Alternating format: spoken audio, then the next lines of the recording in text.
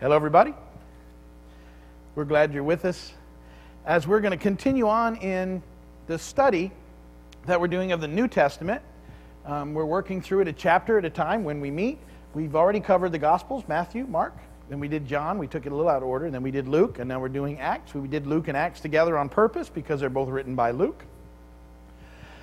And together they give us a really dynamic account of not only the life and ministry of Jesus, but also now the activity of the early church and the activities of the apostles and the disciples and how the church grew and how Christianity began to spread all over the world. That's what's covered in Acts. And then in us, these same things continue, and the church continues to grow and to spread and to do the very things that Jesus said it would do. Which, pretty fascinating stuff when you think about it.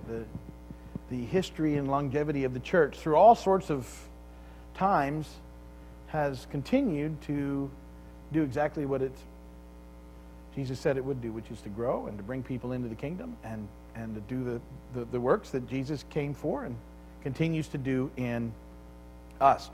And so we're in Acts now. We've been looking at this new church and what was taking place in the new church, and we've seen pretty much up to this point the ministry of the apostles, but a lot of it has been about Peter. He's the clear-cut leader at this point. We read about him in the Gospels, and we saw he was kind of the leader of the 12. There was a lot of infighting between him and John and James about who was the actual number one, but Peter was definitely a leader, even in the early part of the ministry, while Jesus was still walking among us in the flesh. And now, in the development of the early church, he's clearly one of the main leaders of the new church, and we've been looking at a lot of his ministry since then. And he preached the first sermon at Pentecost. And the Holy Spirit came, and he preached in Samaria, and again the Holy Spirit came, and we're going to see him today in the house of Cornelius, a Gentile, and we're going to see the Holy Spirit come again. All in fulfilling Acts 1:8, where Jesus said to them, "You'll be my witnesses in Jerusalem, in Judea and Samaria, and to the ends of the earth." And each one of these events is a picture of the Holy Spirit, signifying and fulfilling this prophetic utterance of Jesus in Acts 1:8. And so we see these things happen in each of these major events. And we'll be introducing to you today. Now, we talked about Paul in the last chapter, and we saw Paul pop in there. And in another chapter or two, Paul's going to come back. I told you but the last chapter, he's kind of gone now for a 10-year period. But we're going to get back to him because he's going to become what the rest of the book of Acts is really focused on, is Paul's ministry, related to him. But we're still dealing with Peter's ministry, and he'll be in and out, but we'll see about him in this chapter, in the next chapter, and then he sort of just makes small appearances throughout the rest. Not that he wasn't important, it's just that Luke records a different part of the church as it spreads beyond Jerusalem and the surrounding areas where Peter spent most of his time and ministry, from what we can determine. Today we're going to be looking at a centurion who was a Gentile, and he was in Caesarea, which was a Gentile center. He was an officer of the Roman army. He had come to believe in God, and he gets visited by an angel in this chapter, which is pretty significant. The angel basically tells Cornelius to summon Peter, who then had some things that he would say to him in the process. You're cool, because at the same time you'll see that as Cornelius has this vision, and he sends his men to find Peter, who is over at Simon the tanner's house, right where we left him at the end of last chapter, in Joppa, that Peter gets a vision, a pretty outstanding vision, and 3 times his sheet is filled with animals that the Jews considered unclean or impure, and he was told that he could sort of eat these things, and he protests, and the Lord basically says to him, "Do not call anything impure that God has made clean." All of this is in preparation for the visit we're going to see with Cornelius.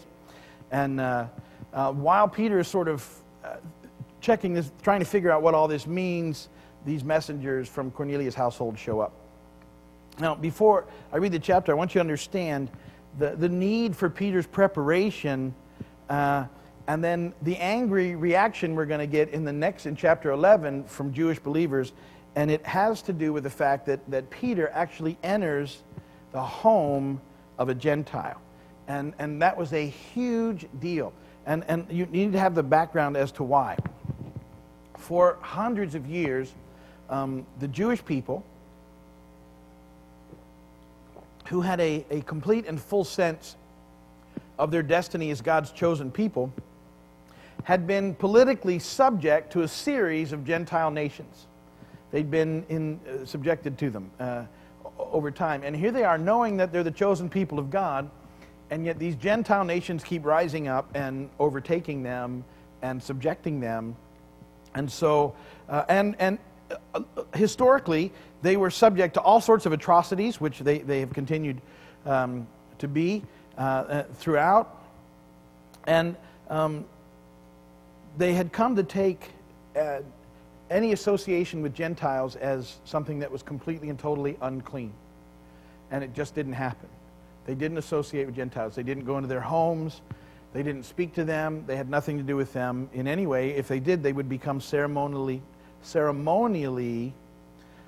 unclean. So they would never choose to willingly associate with a Gentile, ever.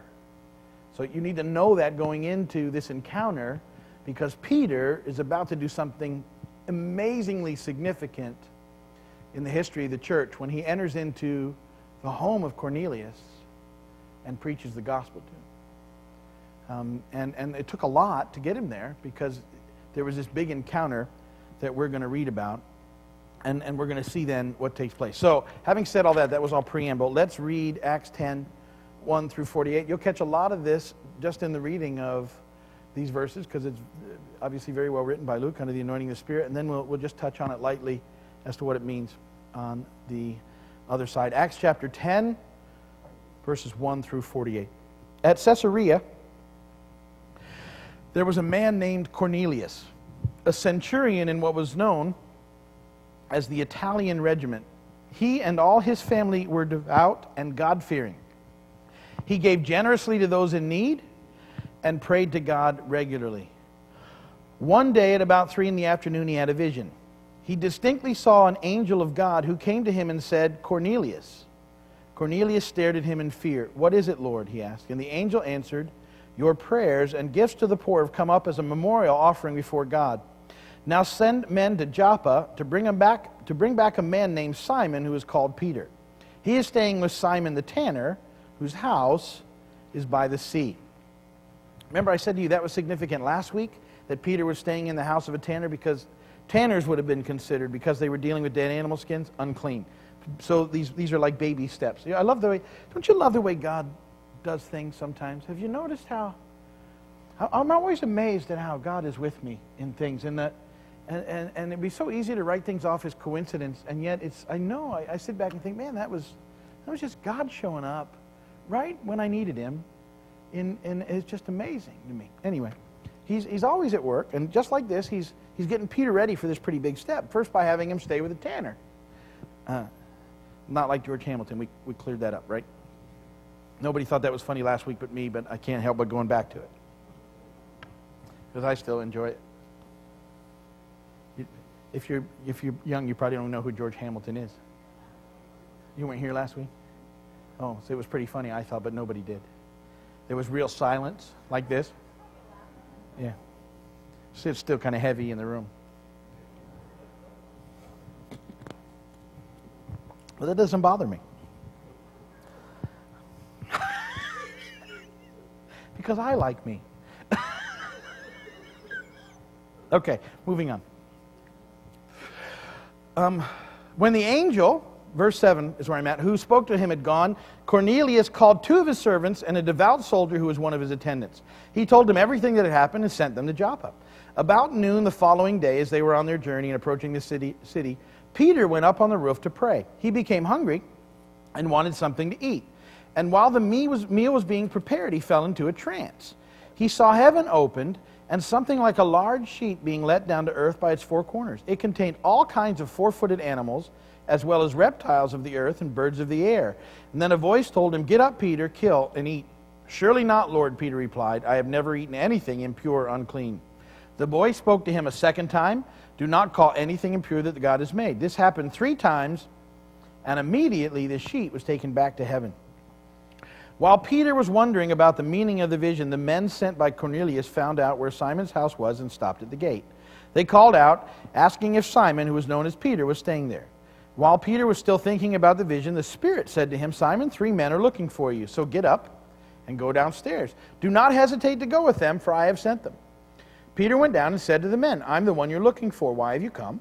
The men replied, "We have come from Cornelius, a centurion. He is a righteous and God-fearing man who is respected by all the Jewish people. A holy angel told him to have you come to his house so that he could hear what you have to say." Then Peter invited the men into the house to be his guest. Pretty big first step, because there wouldn't have been any association normally. But he said, "Come on in," because it was too late for them to leave. The next day, Peter started out with them, and some of the brothers from Joppa went along. The following day, he arrived in Caesarea. Cornelius was expecting them and had called together his relatives and close friends. So I like the fact you see that Cornelius had a lot of faith, because the Lord said this would happen, and so he just invited the people in. Pretty cool, right? Come on, this guy's coming, the Lord's sending, this angel told me about. Pretty neat story, really. And so his relatives and his friends have showed up. And so there's a large group of Gentiles gathered there in his home. As Peter entered the house, Cornelius met him and fell at his feet in reverence. But Peter made him get up. "Stand up," he said. "I'm only a man myself." Talking with him, Peter went inside and found a large gathering of people. He said to them, "You are well aware that it is against our law for a Jew to associate with a Gentile or visit him. But God has shown me that I should not call any man impure or unclean.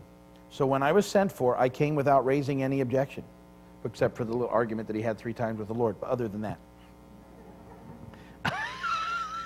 apparently that was private, and so. "May I ask why you sent for me?"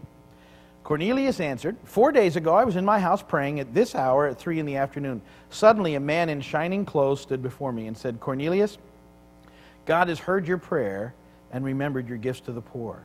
Send the Joppa for Simon, who is called Peter. He is a guest in the home of Simon the tanner, who lives by the sea.' So I sent for you immediately, and it was good of you to come. Now we are all here in the presence of God to listen to everything the Lord has commanded you to tell us." Then Peter began to speak. "I now realize how true it is that God does not show favoritism, but accepts men from every nation who fear him and do what is right.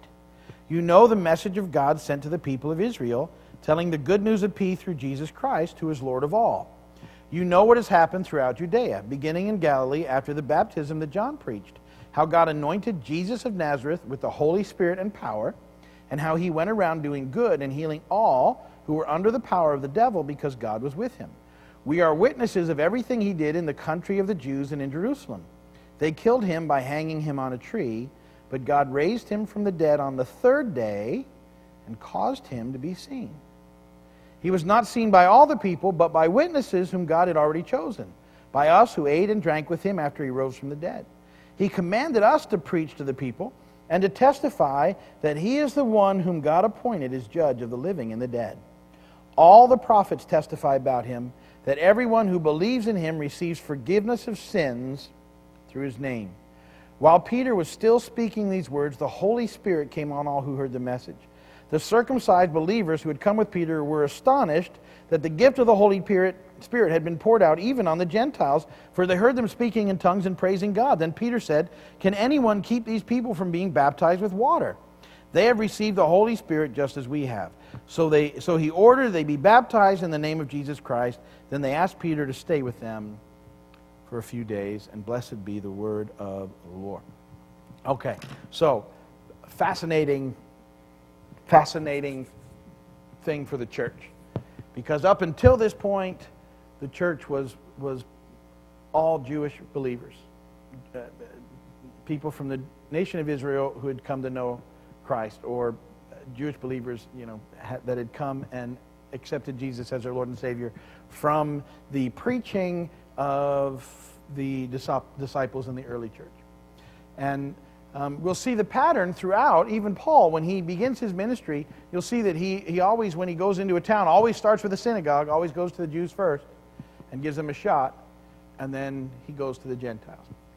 And this pattern is sort of being set up in here. So now, here's Peter, who has gone, and this amazing thing happens. So those first 8 verses, again, Cornelius gets his vision from the Lord, sees an angel who instructs him to send to Joppa to get Peter, and that's what we just read that happened. It's the way the Lord works, that Peter receives a vision that, as I said, would really shake his Jewish roots to the core.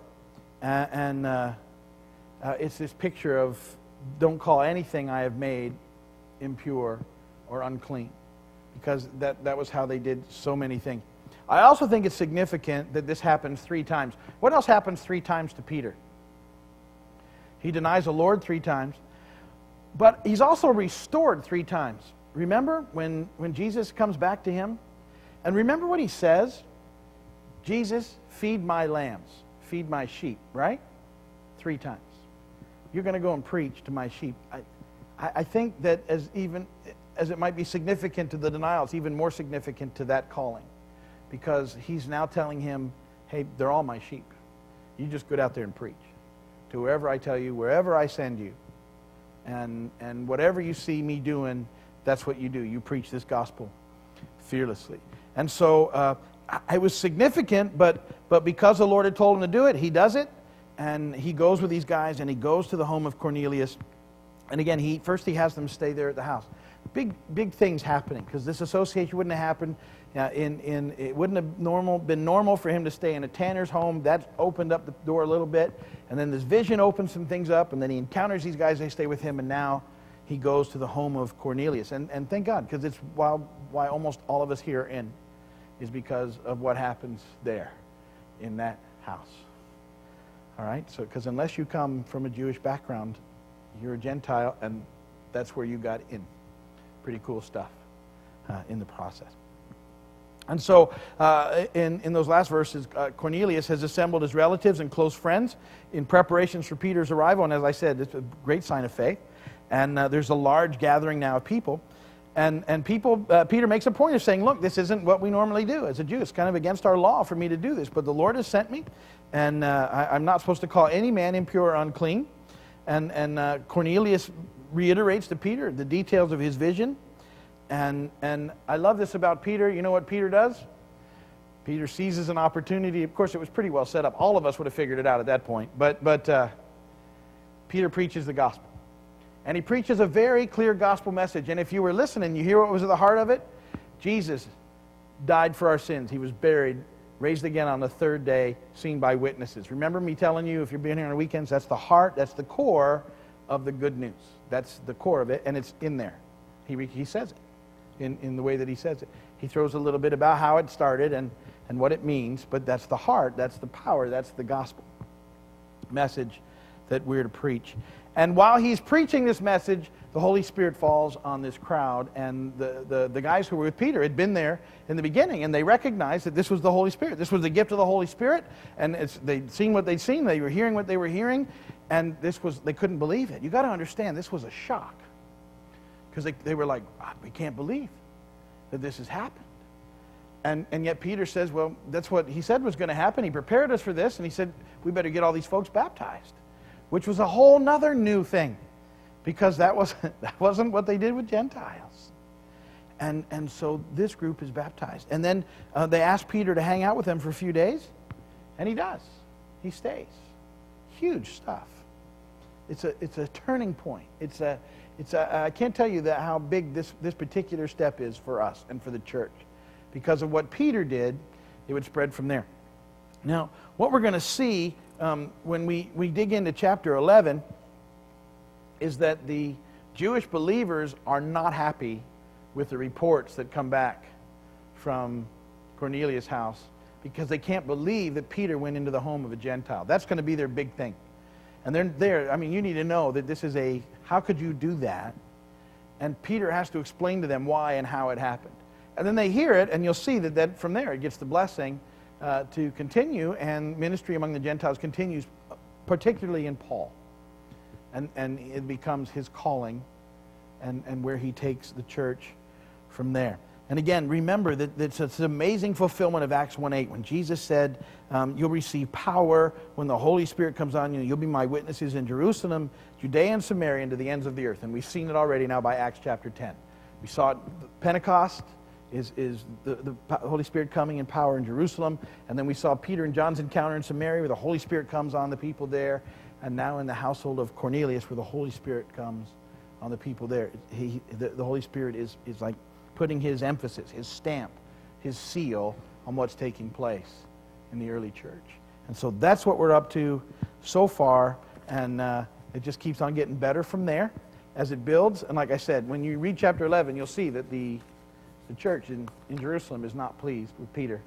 And you know, Peter's fascinating, don't you think? I think I like Peter because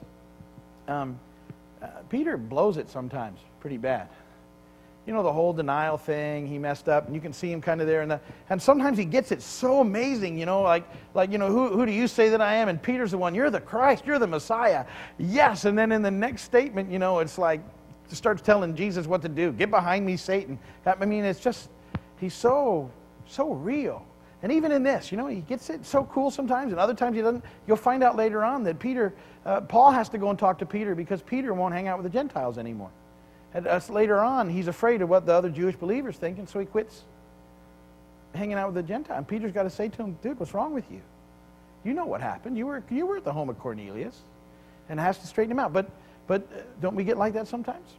That's why I love the stories of Peter, because he's real, just like us. We don't get it right all the time. Sometimes we mess up, and yet God still uses us. That's the cool part. God used Peter, big time, right? I mean, you see it. He's like the main guy he's using, and that's the guy who denied him 3 times, yet restored, and argues with him a little, but goes and does, moves on, trying to do the next right thing. That's what I think about Peter, and getting it right most of the time, and then sometimes, oops, getting forgiveness, and then doing the next right thing. That's good stuff. That's Peter. Okay, and we're out of time. If you're watching by video, thank you for watching, and we're glad you did. If you need anything, you can let us know, call us, write us, email us, but we're going to turn off the recording on you. If there's someone upstairs